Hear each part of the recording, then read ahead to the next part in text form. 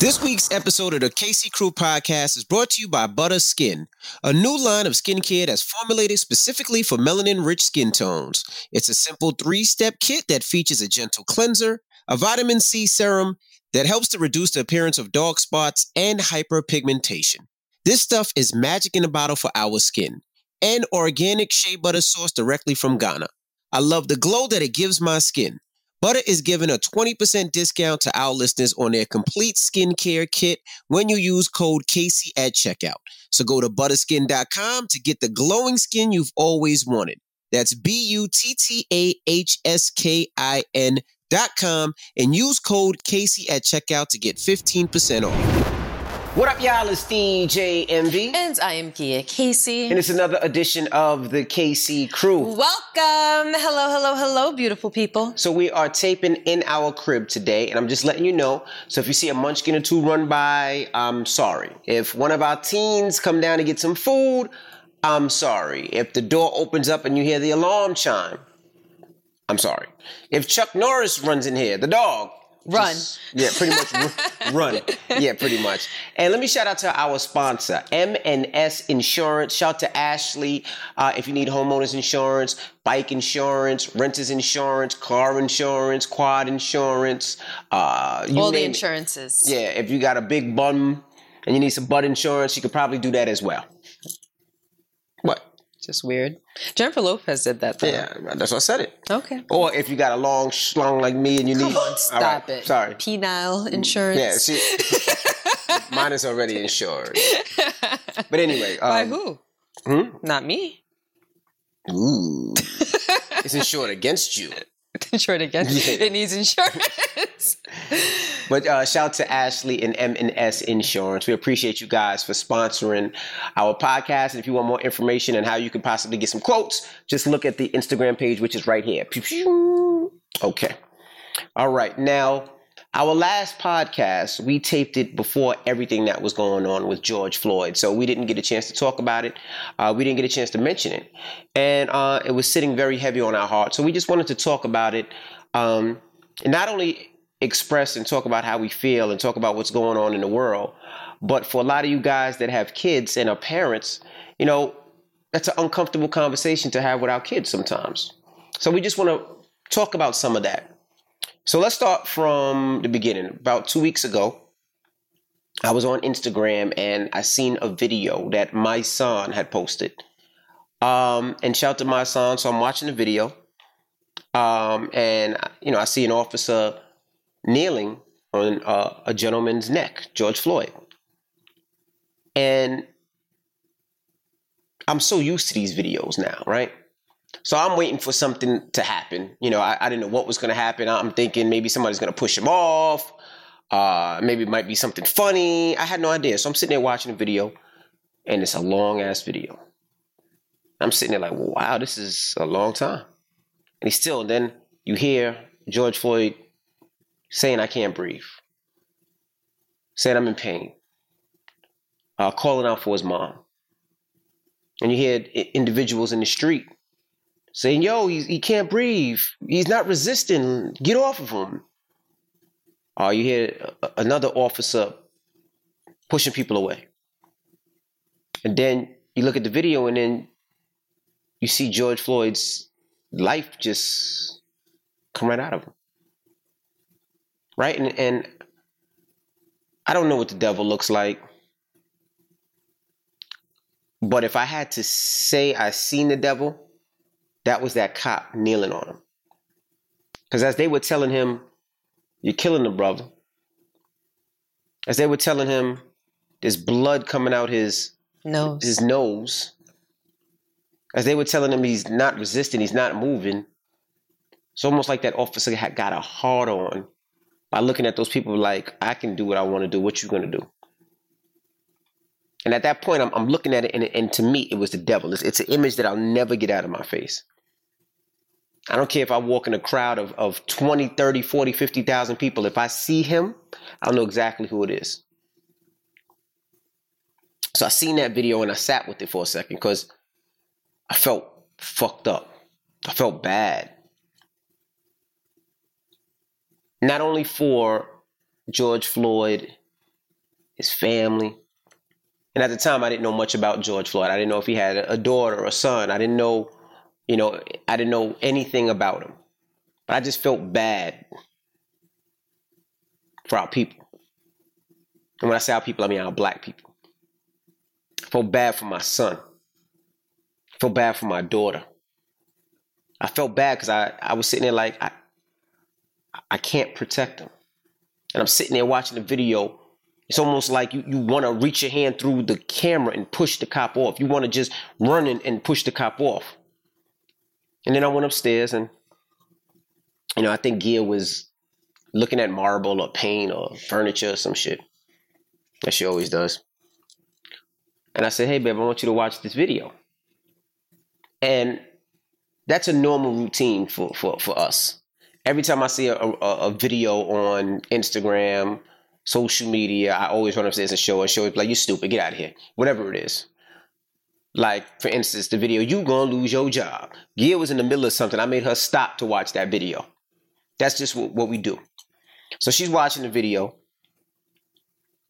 And at first I wasn't sure if I wanted to show it to her because I know what that would do in our home, in our house. But I showed her the video. And watching it, I only watched it twice. Actually, once and a half, because I couldn't even watch it that second time with her. And she's watching it. And I could see her, she's starting to sit up and perch up while she's watching. And she's watching. And she's watching. And she just looks at me and says, I can't believe it. And she lays down in her back. She has this pain in her back and a pain in her stomach. And she's tearing. And I just could not believe that officer took his life, took George Floyd's life.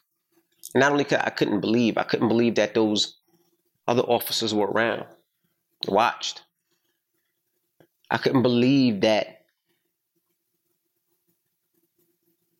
even after he was not responding and even after he wasn't resisting, that the officer still kept his knee on that man's neck.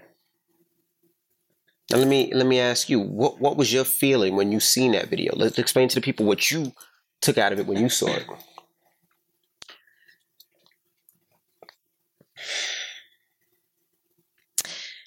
For me, it was like, we've all heard that term, you make me sick, or something happened and it made me sick.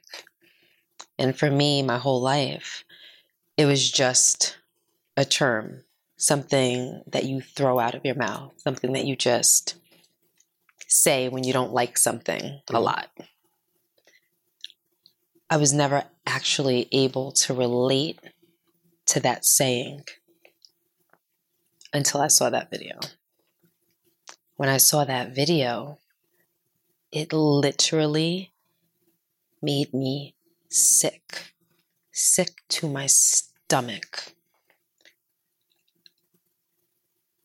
I've never experienced that before. I've never felt that before. I've never seen something that made me physically ill. And like you said, it was a long video. And I never expected it to end that way.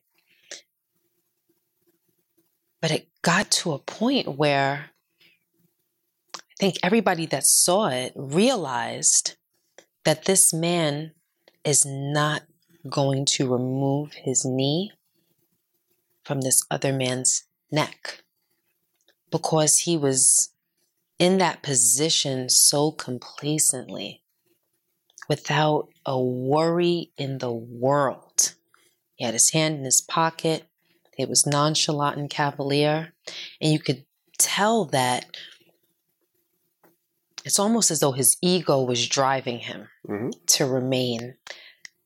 Like you said, no matter what anybody that was watching said, he was not going to move until. And that's what I felt when I was watching it. I'm like, when is this going to end? What is the until? What is he waiting for? This man is not resisting. He's not struggling. All he's doing is begging for his life, begging for the ability to breathe. What's the until? The officer clearly wasn't in fear for his life or his safety. Mm-hmm. What's the until? The until was George Floyd was dead. Mm-hmm. That's what he was waiting for. He was not going to move until that man was dead. That's what he was waiting for. And that's exactly how it played out. When he passed away, that is when he got up. Anybody who questions whether that was murder or not, I don't know how you can. He had 8 minutes and 46 seconds to understand what the outcome of his actions were going to be. There's no misunderstanding there. He murdered him. Mm-hmm. That was done deliberately. It was murder, flat out. So for me, to witness the slow, painful, excruciating murder of another human being, I've never felt like that in my life. Mm-hmm. I have never, ever, ever felt that way in my life. It did something to me. It changed me. It changed me. I've always been a supporter of Black Lives Matter. But this was like the exclamation point at the end of that statement. Because it was someone's suffering played out right in front of all of our eyes. And like you said, it's as though the life escaped from him moment by moment, and we all witnessed it. And we all hurt. And we all felt the same way. You talked about that pain in my back. That's only happened to me 3 times in my life up until that day. The first time was when the alarm went off in our house in the middle of the night, Mm-hmm. and you were away. This was maybe 16 years ago. It wasn't in this house. It was in our prior house. You were away. The alarm went off.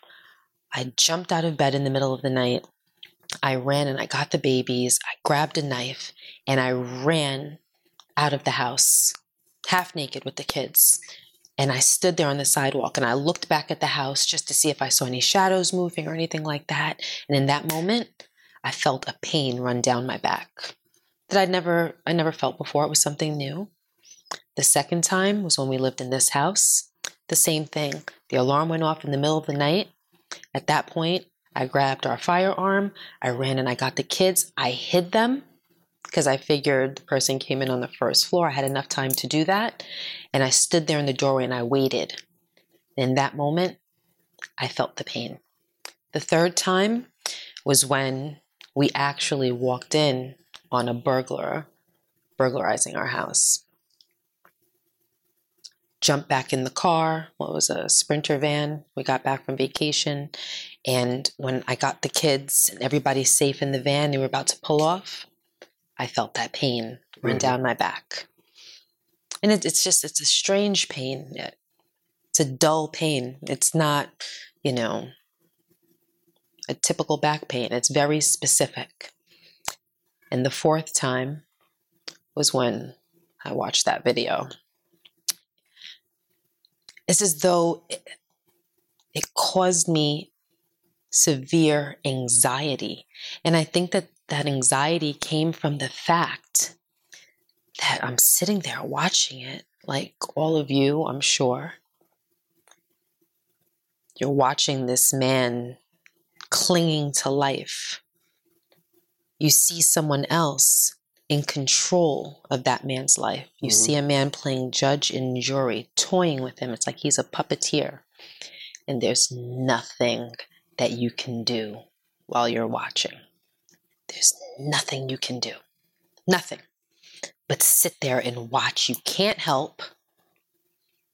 You can't push that man off of him. You can't hold George Floyd's hand. You can't do anything. You can't yell. You can't shout. If you do, no one will hear you. It's like you're watching it and you're helpless. And that was painful to watch. It was. And that was painful to watch. So I felt it physically, and I felt it in my heart. And it was devastating. When you heard him cry out for his mother, how else could you feel? He's a grown man. And in that moment, he went back to his roots and cried out for the only person that we innately look to help us. He needed help. And those other 3 men that were there, nobody cared. No. Nobody cared. They all witnessed the same thing that we witnessed, and nobody there did anything to help a dying man on the street. Yeah.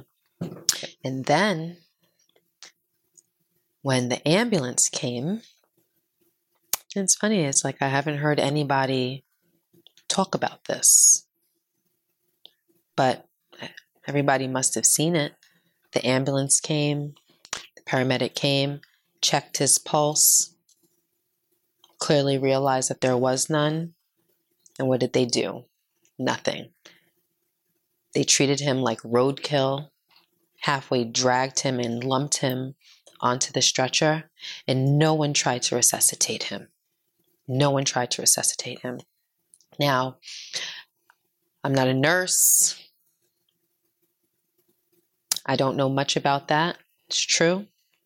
But what I do know is that if you drag a child out of a pool who might have been drowning, they may be non-responsive. What's the first thing that a parent or a nurse or a paramedic would do in that situation? Give them CPR. Absolutely. You try to bring them back to life. It's possible. Happens all the time. They were like, oh, just another dead bleep. Load him up in the ambulance. Right. Process him, put him through. Nobody cared. And that hurt. Yeah, and what hurt even more was that week the Breakfast Club was on vacation. I was still on. And I got a chance to talk with his family's attorney Benjamin Crump, and one of his closest friends, Steven Jackson, that used to play in the NBA. And the first question was like, I heard him screaming out for his mom, How was his mom feeling? How was his mom doing? It's like, his mom's not here. His mom passed away.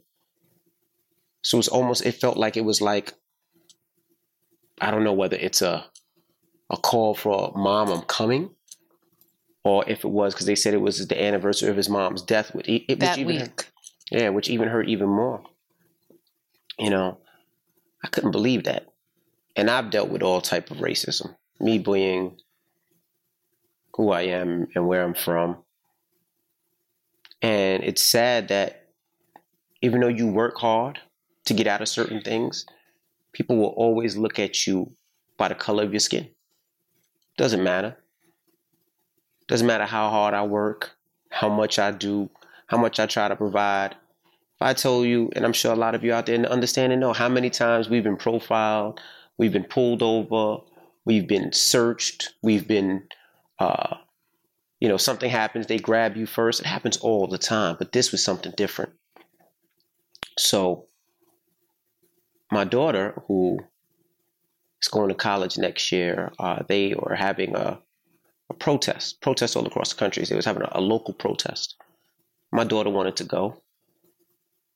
And of course, I'm dad. I'm there with it. Whatever you want to do, boo, I'm there. So we went to the protest. Maybe about 500 to 700 people there. And these were kids that put on these protests, teens put on this protest. Very proud of them. You know, they were protesting and marching. So they all assembled on the police station lawn. We look over right before it's about to start, and I seen 4 or 5 hillbillies. That's what I'll call them. And they had this huge Trump sign, Trump flag, huge. And it irked me. It irked me because the kids weren't there for anything political. This wasn't a Biden protest. This wasn't an anti-Trump protest. This was a protest to stop police brutality and basically to show a community that we're all in this fight together. The police did the right thing. They didn't allow the flag and the Trump supporters to come in that grass. I don't know how they did it, because, I mean, you have freedom of speech. So we marched, and then we walked back. And then the woman that was leading the protest was like, let's all get on our knees for 8 minutes and 46 seconds and honor George Floyd. Moment of silence. So as we did that, here comes another hillbilly, dressed up to the T with fatigues and boots, and he had a scarf up to his eyes, covering his face, hat low. He didn't want nobody to see who he was. And he was playing audio from his phone. He had a Bluetooth speaker. And the audio that he was playing is a lot of the people that were killed by the police brutality. He made an audio of saying their police record, which means nothing, right? It might have said like DJ Envy, 2002, robbery. DJ Envy, 2007, marijuana charge. Gia Casey, 2008, assault. But he was saying it for everybody that was murdered by the hands of the police. I'm sitting there like, this is a team's rally. And what is somebody's history has to do with what happened in there and why they were killed? The fact that they were unjustly slain in the middle of the street. What does that have to do? Nothing at all. Anything. Nothing at all. And that's it's just a distraction. That's all that it is. It's just a distraction. To antagonize those kids. And that's when I realized being a protester is a lot more difficult than we see. You know, we see the walking, the marching, the rain, the tear gas, the rubber bullets, all extremely difficult. But even more difficult is when you walk up to an anti-protester and they screaming in your face and you're trying to do what's right. And he's antagonizing you, because the first thing I did was I jumped up and I said, and I picked up my phone. And I was like, take your mask off, pussy. Because that's how I felt. You want to say it, be a man. Show everybody your face. Show everybody who you are in town. Huh? Show everybody who you are in town. Whether you work in town, you live in town. Show everybody what you do in town. But he was a coward and didn't. Not just had a mask covering his face because of corona. No, he damn near had his hat down to here and the mask up to here where you couldn't see nothing. You couldn't even see his eyebrows because he was a coward. And then I looked at Madison, I looked at everybody around, and I said, that's what he wants. So I calmed down a little bit. And he's walking around playing this audio. And at that moment, you just wanted to drag his ass, right?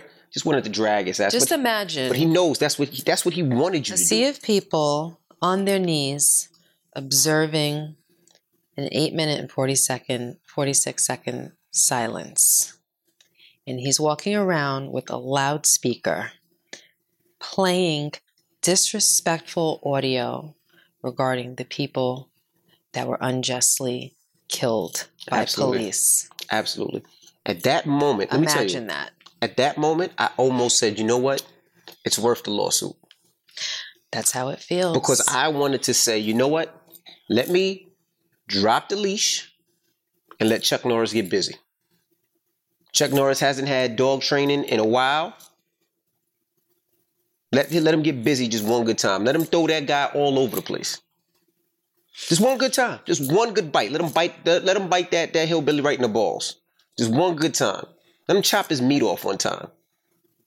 Let Chuck Norris jump on his neck for 8 minutes and 46 seconds. You know, it's crazy. Now, with everything that's happening in our country and across the world, imagine being a racist or a white supremacist or someone that truly feels that their race and their history is better than everyone else's. Mm-hmm. And you witness people starting to unite, people starting to come together. You witness the race that you've been demeaning for hundreds of years starting to understand their own power, their own strength. Wouldn't you feel threatened? Wouldn't you feel threatened if you feel as though the world is on the precipice of change? Yeah. And I think that's what's happening.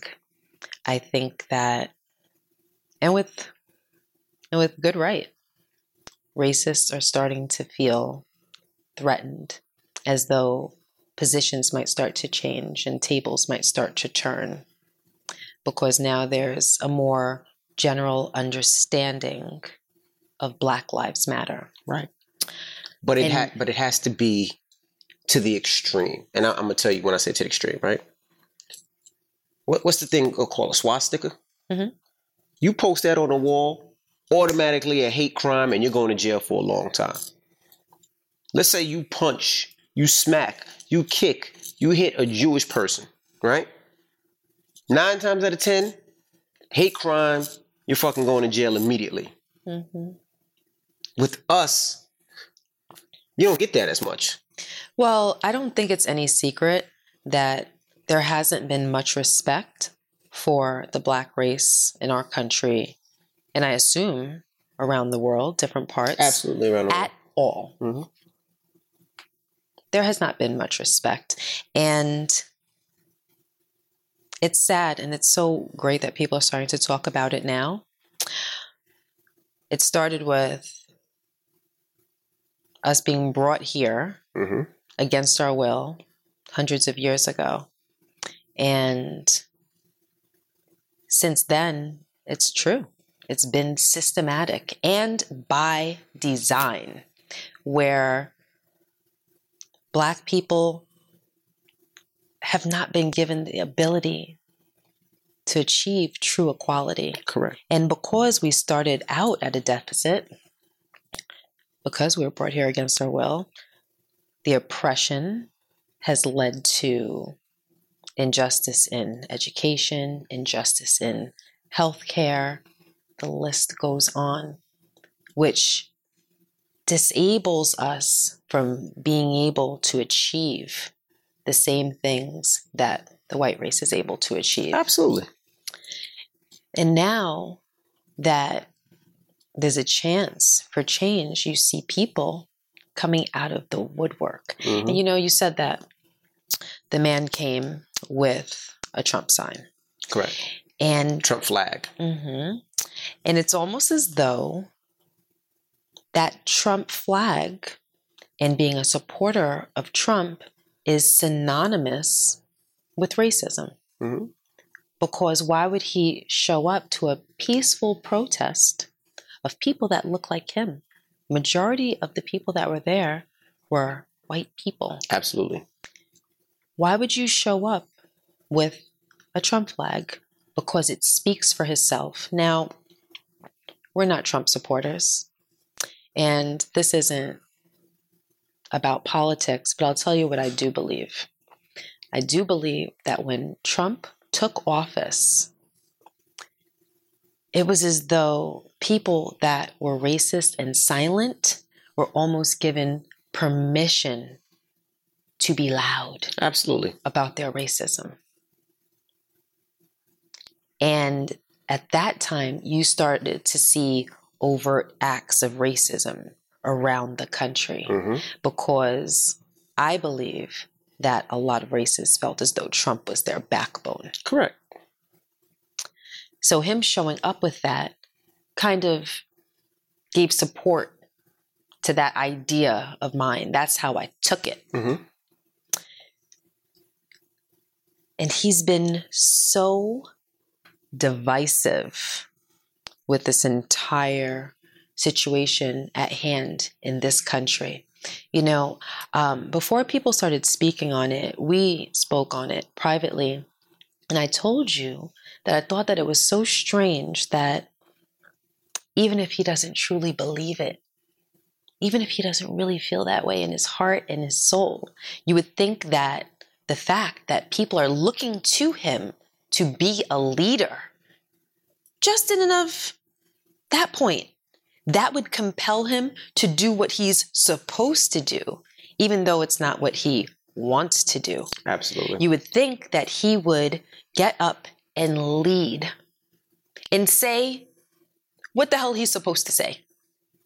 Black lives matter. Right. And our judicial system, our law enforcement system, the systems that run in our homes are not right. They're unjust, and it's costing people lives. We need a change in America.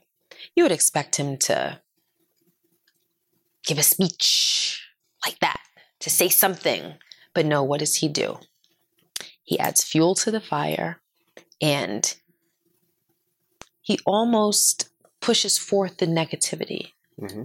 It's like he supports the negativity. Or we're going to call the National Guard. We have to dominate. What about saying things that will speak to people's hearts? Absolutely. What about leading? And he didn't. And nobody can deny that. He did not. And that's what our citizens yearned for. Mm-hmm. Absolutely. You know, I would say this, though. I would say I love seeing people coming together. And I'm seeing more and more of that. And not just my people. Because I love to see my people coming together. Because a lot of times we don't.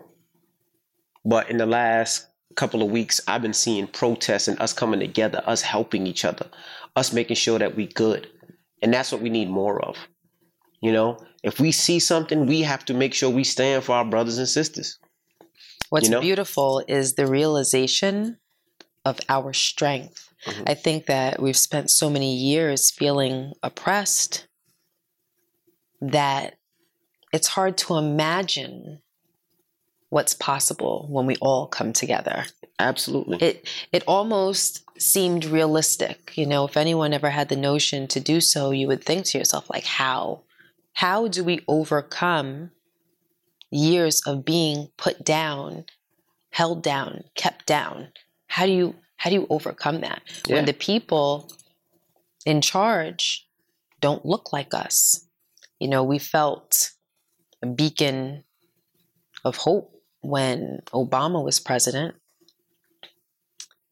But nothing like this happened. And I think the reason why what's happening now is happening in part because there are different parts to it, but in part is because everyone got to witness what happened to that man. A lot of times when things happen, it doesn't matter what. When someone comes and tells you a story, it's secondhand information. You didn't witness it firsthand for yourself.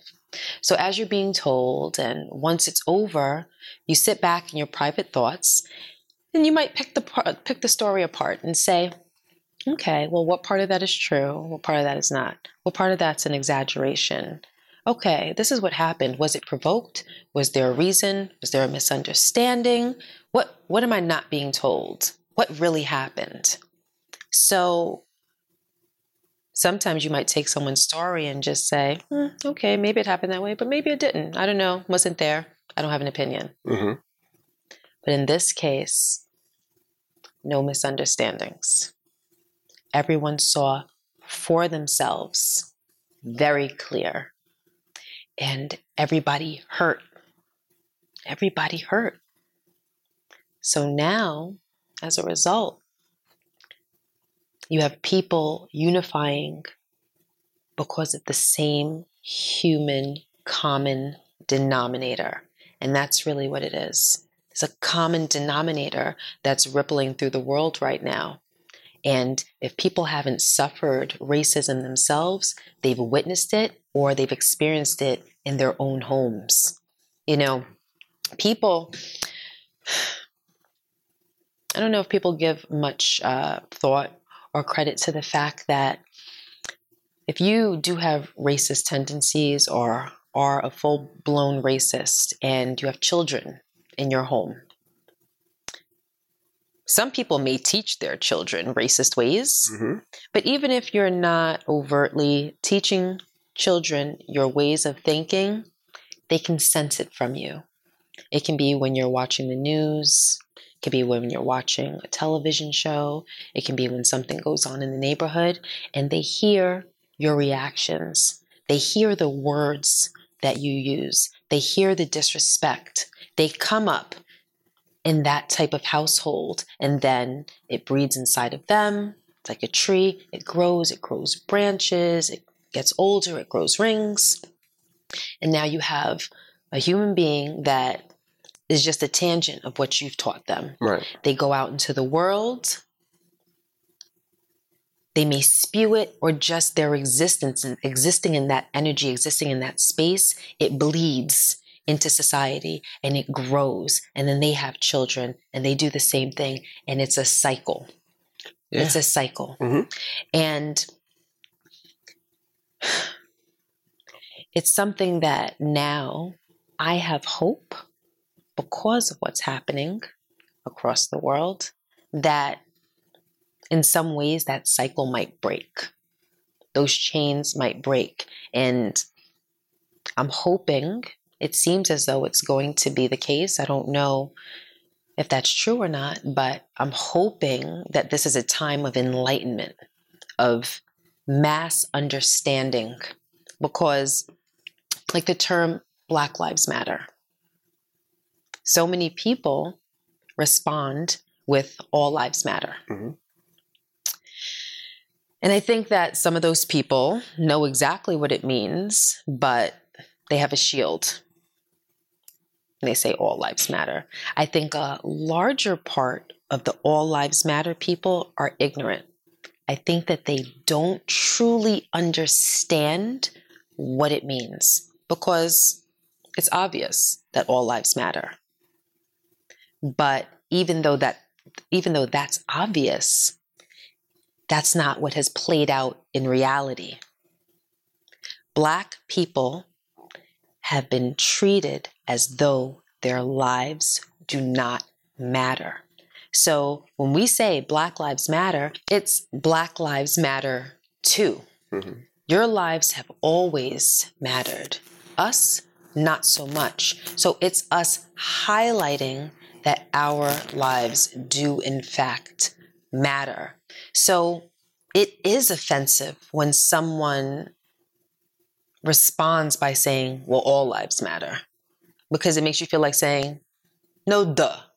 Like, you don't have to state the obvious. We're stating what should be obvious, but hasn't been. Absolutely. You know, one thing that I love is I love seeing our people come together, right? And we have to remember and keep doing that.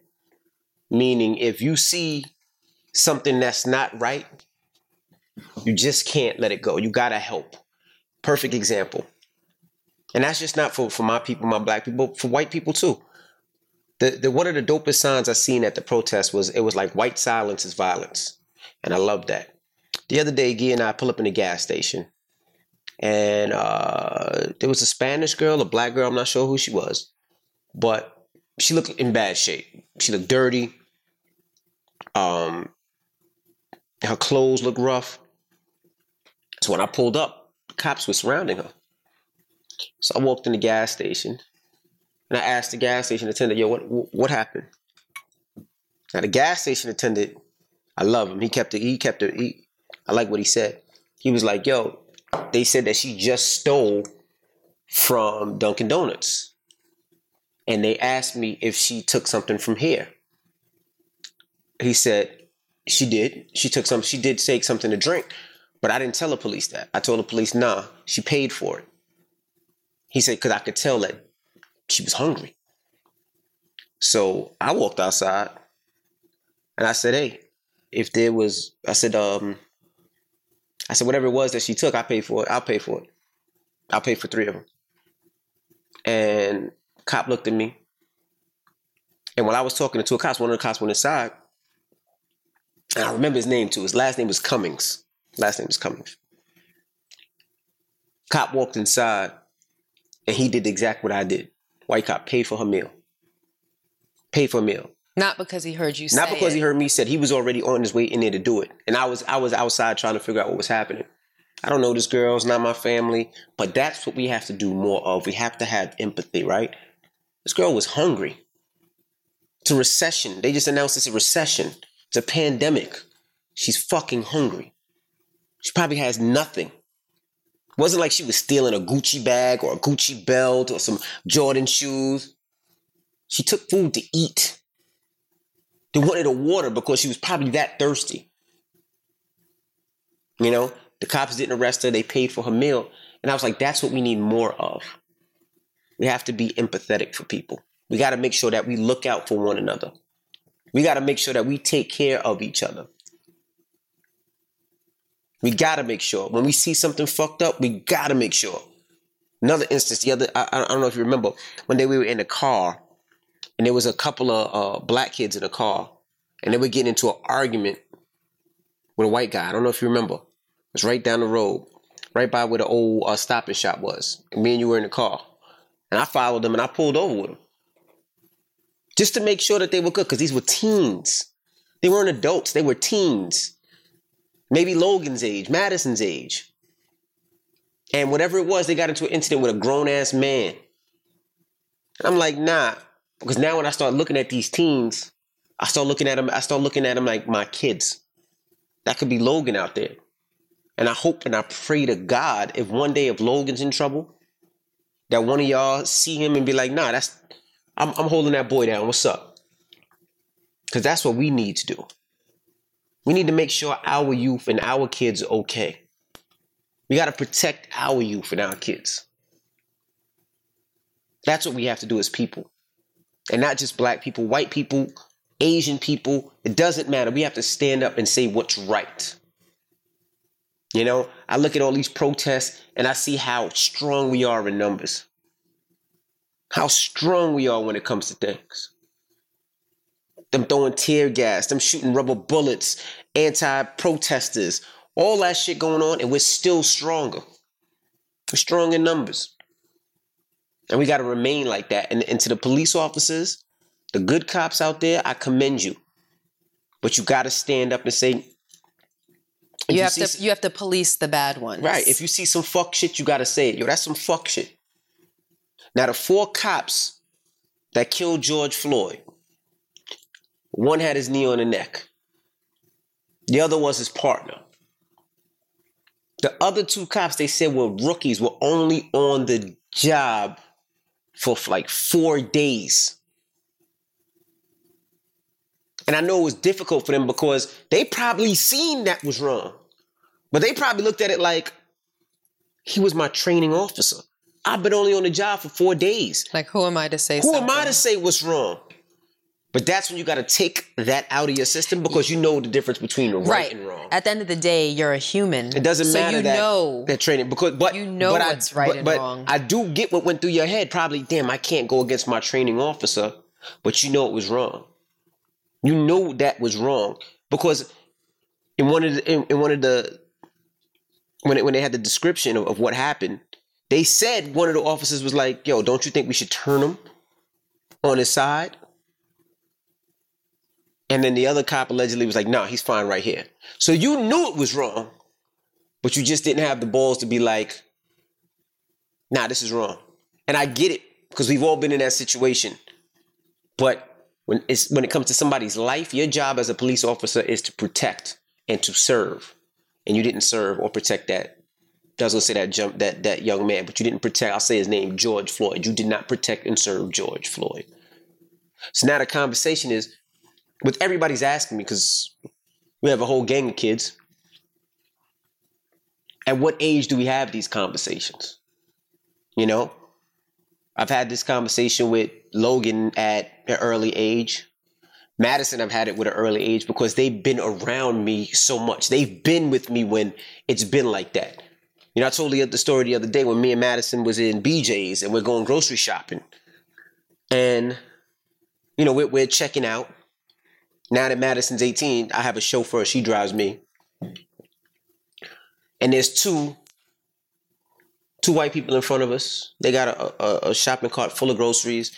You know, when you go there, they search it, check your receipt. They don't really check it. They just swipe down and keep it moving. So the first one they swipe, check it. Second one, swipe, check it. Gets to us. Looks at me and Madison, pulls the receipt. Now he's looking for specific items. Right? He's looking for that orange juice. He picks one out. I'm going to find that orange juice and see if you paid for it. Now, maybe it's just me, but I run things through my head. Like I tell everybody I'm a thespian at heart, right? So I'm thinking, oh, I see orange juice, nigga. I want to see if you paid for that orange juice, nigga. That's fucked up. And I didn't say anything because this happens a lot. And I'm very sensitive and very emotional. But you know who did? Madison. Madison said to the lady, oh, it's great being black, huh? We paid for this. And she walks off. And it made me so proud. I just wish she would have said a fuck you, and I'm just joking, but it made me so proud. She gets it, and she's proud to be black. Yes, I'm black, and I'm paying for my shit. And if somebody is having a problem, I'll pay for their shit too. But these are the things we have to make sure our kids know and understand. You know, I have a black boy that's about to start driving. He's 16 years old. Makes me nervous as shit. I'm so happy this pandemic is here because he wasn't able to get his license because he can't do the driving school shit. Why does it make me nervous? Yeah, I have a black daughter. But she's not looked at as a threat. She's not looked at as a threat. My black boy is. And that's a crazy way to be raised. Absolutely. It's a crazy way to grow up. It's a crazy way to parent where you have to have special discussions with your black boys to tell them that if you get pulled over, you have to take different steps. You have to be able to behave differently than a white teenager is afforded the ability to behave. You cannot take the same actions. You cannot say the same things.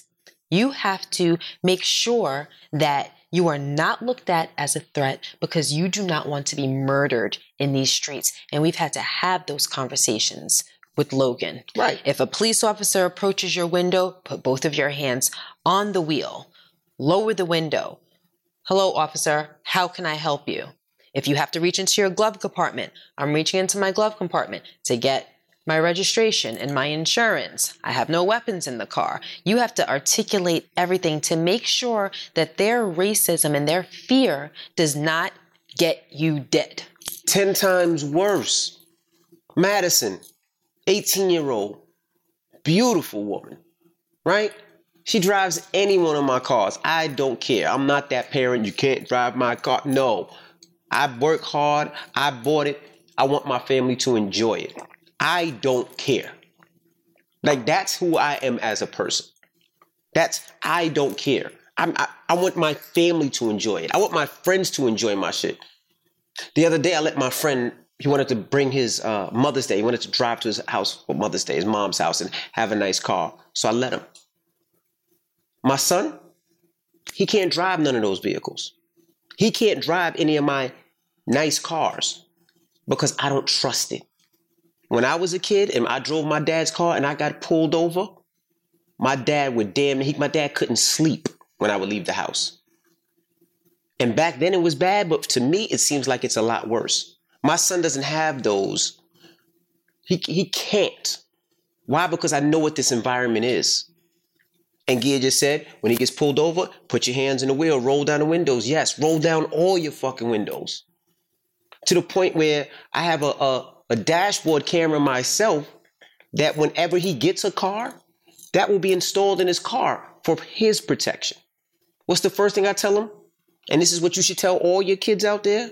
One, and I'm sorry if you're a police officer and you listen, but this is what my dad taught me, who's a retired cop. One, the police officers are not your friends. They're not your friends. If they're asking you questions, they're not asking you questions because necessarily they care. They ask you questions because they want to be able to use it later on. So my dad would always say, shut the fuck up. Two, when you get pulled over, my dad would say, call me. That's the same thing I tell my son. You call me or you call your mother immediately. Or you call your grandfather. Make sure somebody else is on that line that can hear. Three, like mom said, license, registration, insurance. When you drive, in that middle cup holder. Not in the glove box. Not in, what's that middle thing? The middle box, the console. No, right there. So if a cop pulls you over, boom, right on the dash, both hands on the steering wheel. You don't have to reach for anything. 4, don't talk back. Right? I remember this story. I got pulled over in the city. I was making a left turn. Car in front of me went, white lady, let her go, stop me. I seen her stop me and I knew they were going to stop me. You know when you get that feeling, you see the cop, like, oh, I know they're going to pull me over. Seatbelt on, I don't have no air fresheners, nothing around my license plate that's going to be like, oh, pull, nothing. So when you pull me over, you better pull me over for a reason because everything is crystal clear. Outside of one car, everything is fishbowl. There is no tint. You can see everything. Everything. No fishbowl. Nothing. You can see. Right? Pulls me over. Right? I got my dad on the line. Hey, what's up, officer? Is there a problem? License and registration. Not nice. License and registration. Why are you pulling me over? License and registration. Why are you pulling me over? So he gets louder. License and registration. So I get louder. Now, mind you, I was 10 times worse when police pulled me over because I didn't do anything wrong, right? I started screaming at him, what did you pull me over for? And we going back and forth, right? And I got disrespectful. He got disrespectful, right? Something to the thing, what you never seen a black person with some money. No, I'm not a drug dealer. No, I'm not a crack dealer. No, I'm not doing scams. This is mine. I don't have to tell you shit, so I'm arguing with him, right? So my dad is yelling. I could hear him through the speakerphone. Rashawn, just give him your fucking license. Yelling through the speakerphone.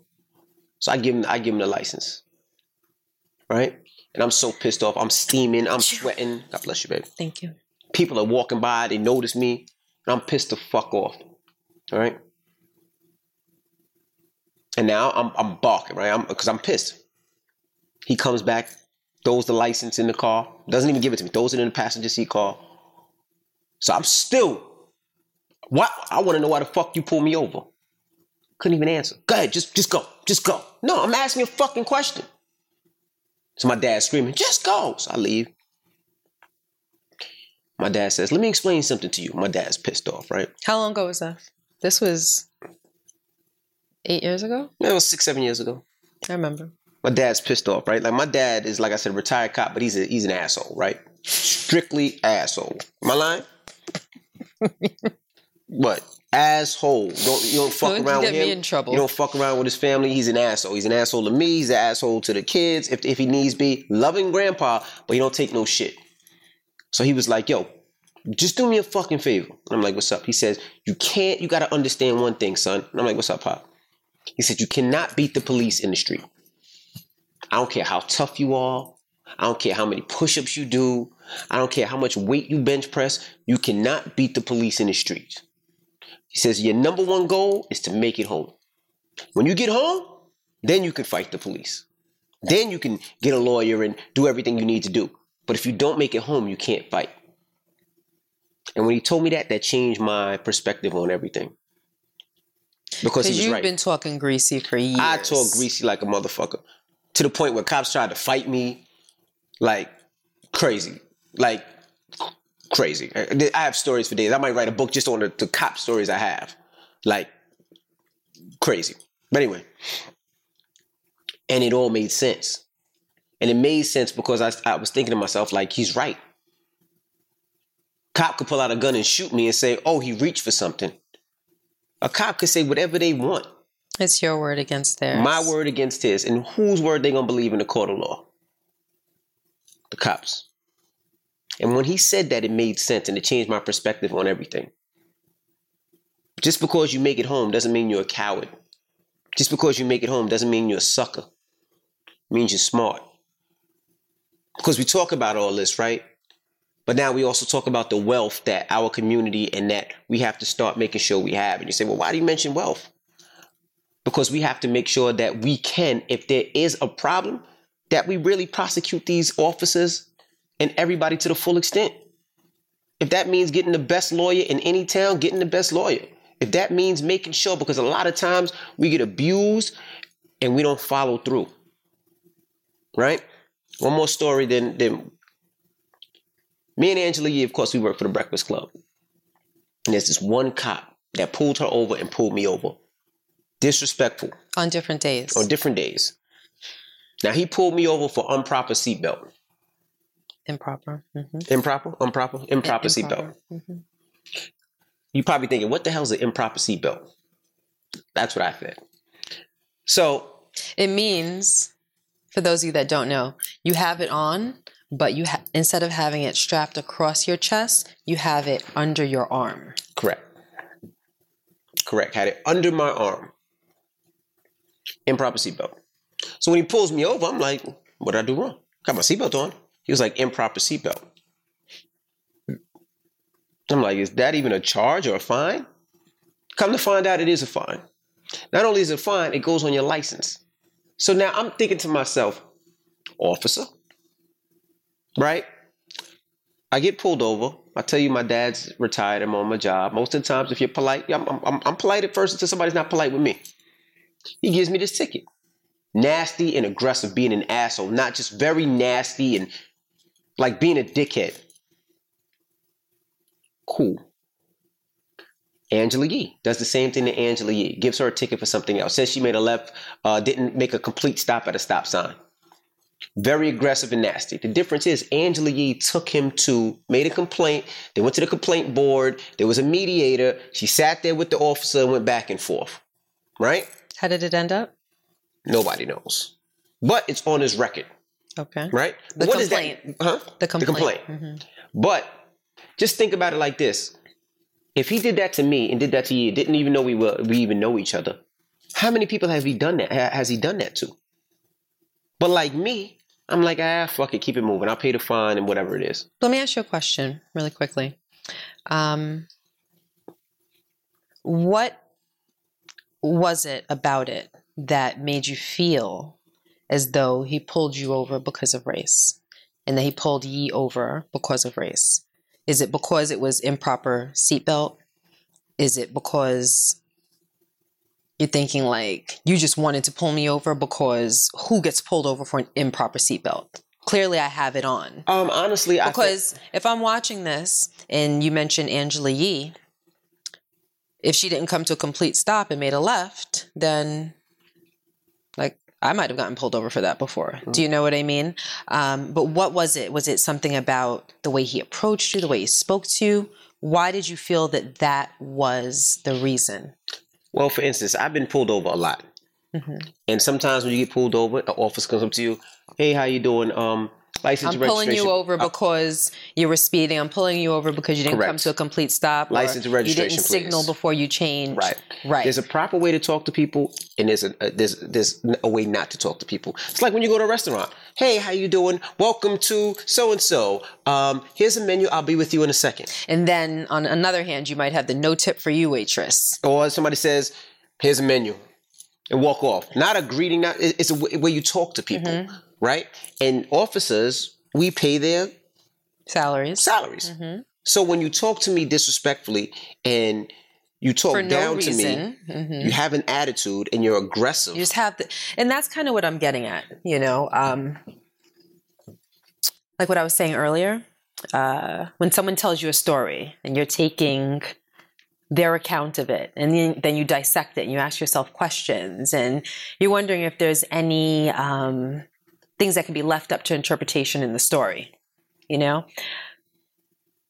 sometimes things are what they are because of the energy that you feel. And it's like the word bitch.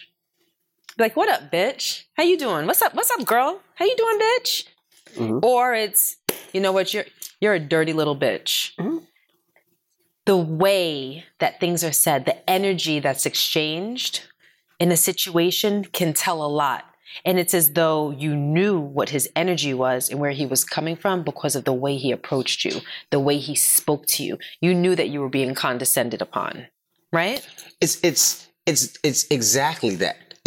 And that's the whole thing that people don't understand. If you break the law, speeding or something like that, they still don't have the ability to talk to you anyway. At the end of the day, we're men and we're women, right? Absolutely. We're men and we're women. And the reason I brought up the Angela Yee thing is because she made a complaint. And she said when he made a complaint, he had 6 complaints already, right? I didn't make a complaint because I was like, I ain't got time. I'm not driving back to the city for that. And I'm sure there's zillions of people that have. We have to start making complaints because that's the only way something we could be like, this officer had 32 complaints. There's not that much coincidence in the world. Absolutely. Absolutely. So a superior can look at it and be like, all right, now we have a problem. Once, maybe, twice a coincidence, 3 times, now I'm looking at you funny. But there's been times like, I know I got pulled over one time for speeding, right? Officer pulls me over. I was speeding. Mm-hmm. I was totally in the wrong. Mm-hmm. Pulls me over. Hey, how you doing, man? Nice car. You know you were speeding. Mm-hmm. Yeah, officer. Right? I was speeding. My bad. When you talk to him, the first thing he said, well, why were you speeding? I said, you want me to be honest? He goes, yeah. I go, those guys were trying to take pictures of my car and they were getting too close to my car. So I kind of wanted to leave them so they wouldn't be taking any more pictures of my car. Mm-hmm. He said, I did see that. Mm-hmm. I was like, well, that's the reason why. Mm-hmm. He said, you know what? I get it. Just do me a favor. Slow down. We don't want you to hurt anybody or even hurt them. You know what? Just be safe out there. He didn't know who I was. I just told him the truth. He let me go. Mm-hmm. Honestly, he didn't come up to me. At the end of the day, there's a way to deal with people. Right. And you should treat everyone with respect all the time, unless you're disrespected. Absolutely. And then everything changes. But now it's as though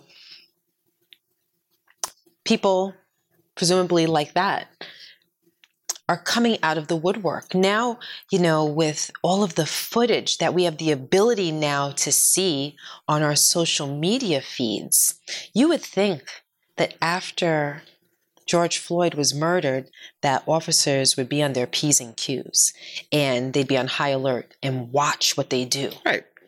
But when you watch these videos, police officers out there acting almost, because clearly it's not unimaginable, but almost unimaginably.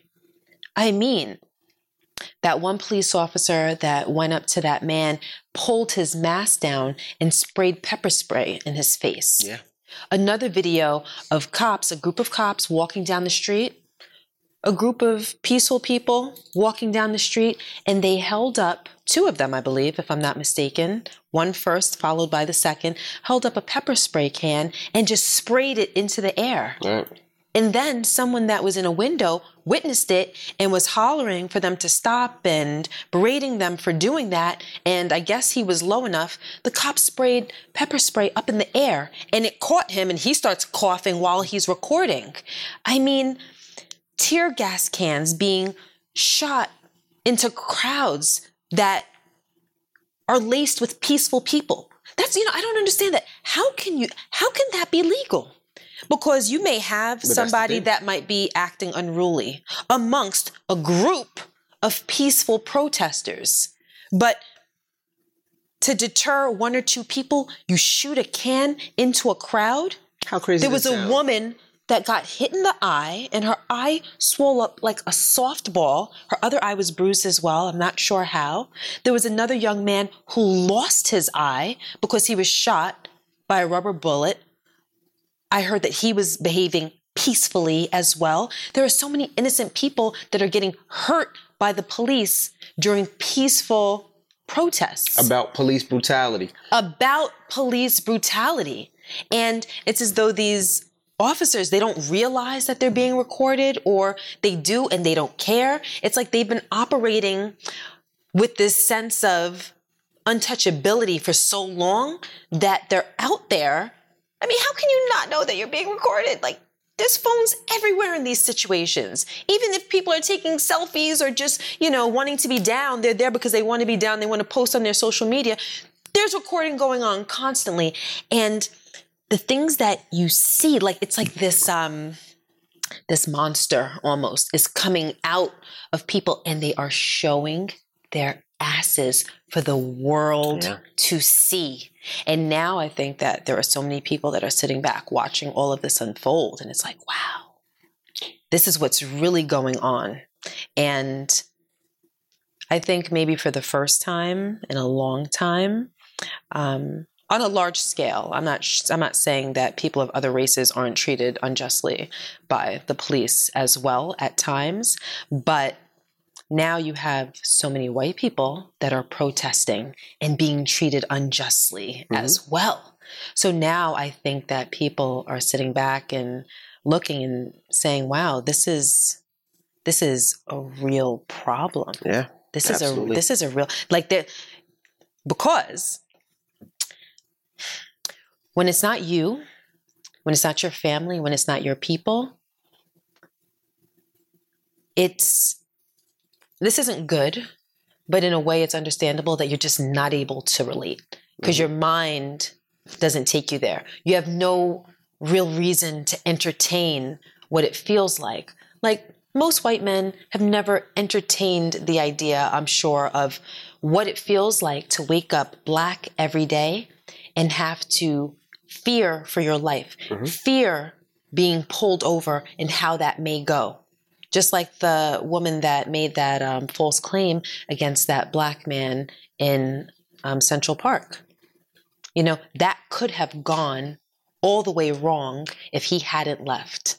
You can go out bird watching like he did. You can be a Harvard grad like he was and be educated, be civil, be nice, and be a bird watcher and worry about whether you're going to make it home while you were out enjoying your hobby. But there are so many men out there that they've never really had to think about what it feels like to wake up Black and have to worry for your life or your safety or being pulled over. So now I think that a spotlight is being shined on the injustice and people are starting to wake up. Absolutely. Which leads me to my question. If you're a parent out there, at what age do you speak to your kids about what's going on? What age do you speak to your kids about the brutality of Black people? At what age do you have that uncomfortable conversation? Well, I think that no matter what your race is, you raise your children to be proud of who they are. And I think that you start having those difficult conversations with them as soon as they're old enough to be affected by it. What age is that? I mean, we have a 6-year-old and 7-year-old. Well, I think that you teach about racism and ignorance at an early age. For instance, you said we have a 6 and 7-year-old. When Logan was 10, Logan went to a pool party at one of the homes of his friends. And something happened. I don't know what happened. It doesn't matter. There might have been some type of disagreement or whatever. And there were 2 white boys there who said to Logan, "The sun shines on us because we are white, and it does not shine on you because you are Black." Mm-hmm. And then there were other racial epithets that were thrown. The mother of the boy whose party it was called me immediately and told me what happened, and she was mortified. And I left and went and picked Logan up and asked him what happened, and he told me about it. And I said, "Well, how do you feel?" And he said, "I feel okay." I said, "But these were your friends. You feel okay that they insulted you the way that they did and for the reason that they insulted you?" And he said, "They apologized." I said, "They apologized because they were made to apologize?" "Yes, Miss So-and-so said that they had to apologize to me and they apologized." I said, "So you forgive them?" He said, "Yeah, I forgive them." I said, okay. Then later on that evening, the mother of one of the boys called me and She was beside herself about what her son had done. But it really begged the question, like what I was talking about earlier. Where did this 10-year-old learn this? Absolutely. Parents. Parents or friends. Where did he learn it? Yeah. You know, he didn't learn it from television. You know, he didn't learn, you know, it wasn't instilled in him. You know, even if he saw something on television, it wasn't instilled in him where he would repeat it in a fit of anger. These are little things that you pick up. So Logan at 10 was affected by it, and we had to have that conversation with him then.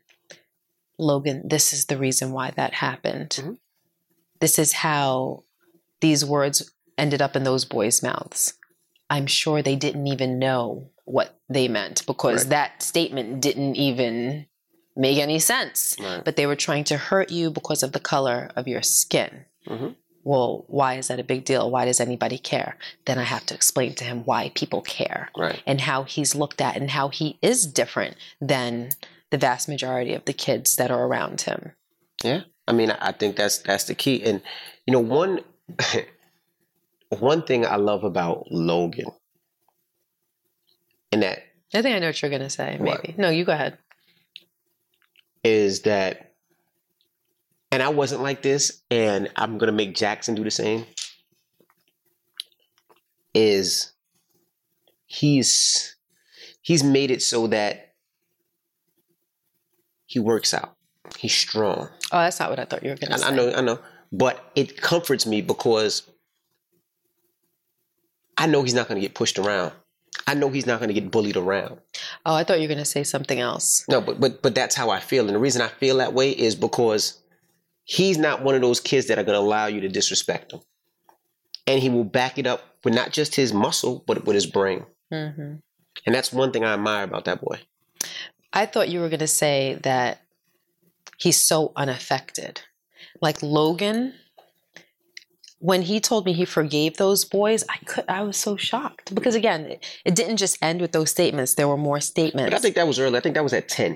No, but he's not that same kid at 16. But he's definitely not that same kid at 16. If one of those kids said that to him at 16, they would have a problem. No, I know that. But Logan, basically what I'm saying is that Logan is tough. Yeah. I thought that that's what you were getting at. Oh, he's even worse now. Like he's tough. Like someone isn't going to come and say something to him and it hurt his feelings. Nah, not at all. He's going to man up and handle it. Maybe because I hurt his feelings every day. Maybe that's the reason why, and I'm tough on him every day. But I just love the fact that he's not going to let anybody bully him around mentally, physically, or try to outsmart him. He's smart, he's strong, and he knows his shit. And the other day I tried to arm wrestle him, and the little motherfucker almost beat me. Which put me in the gym twice a day now, because I'm like, he can't beat me. Because if he beats me, I'm you know what? I know you probably wanted to end it here, but there's one other thing I wanted to talk about before we wrap up. The other day we were discussing what's going on in the world, and you mentioned something about acceptance. And one of our pitfalls in this world as Black people is from a young age, for some reason, having the feeling that we want to be accepted by white people. It's a thing where you almost feel, some people almost feel as though they have to prove themselves to be enough or prove themselves to be better. And I think that that's a feeling that people struggle with. Mm-hmm. From being little, even in school. You know, you might be one of 3 or 4 kids in a class with other white kids, and you feel as though maybe you have to overcompensate for the difference.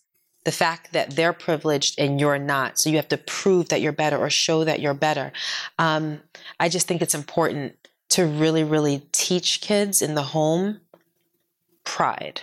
Mm-hmm. Pride. Absolutely. I think that notion, and you're not taught that notion. I guess you just live this life and you feel the inequality.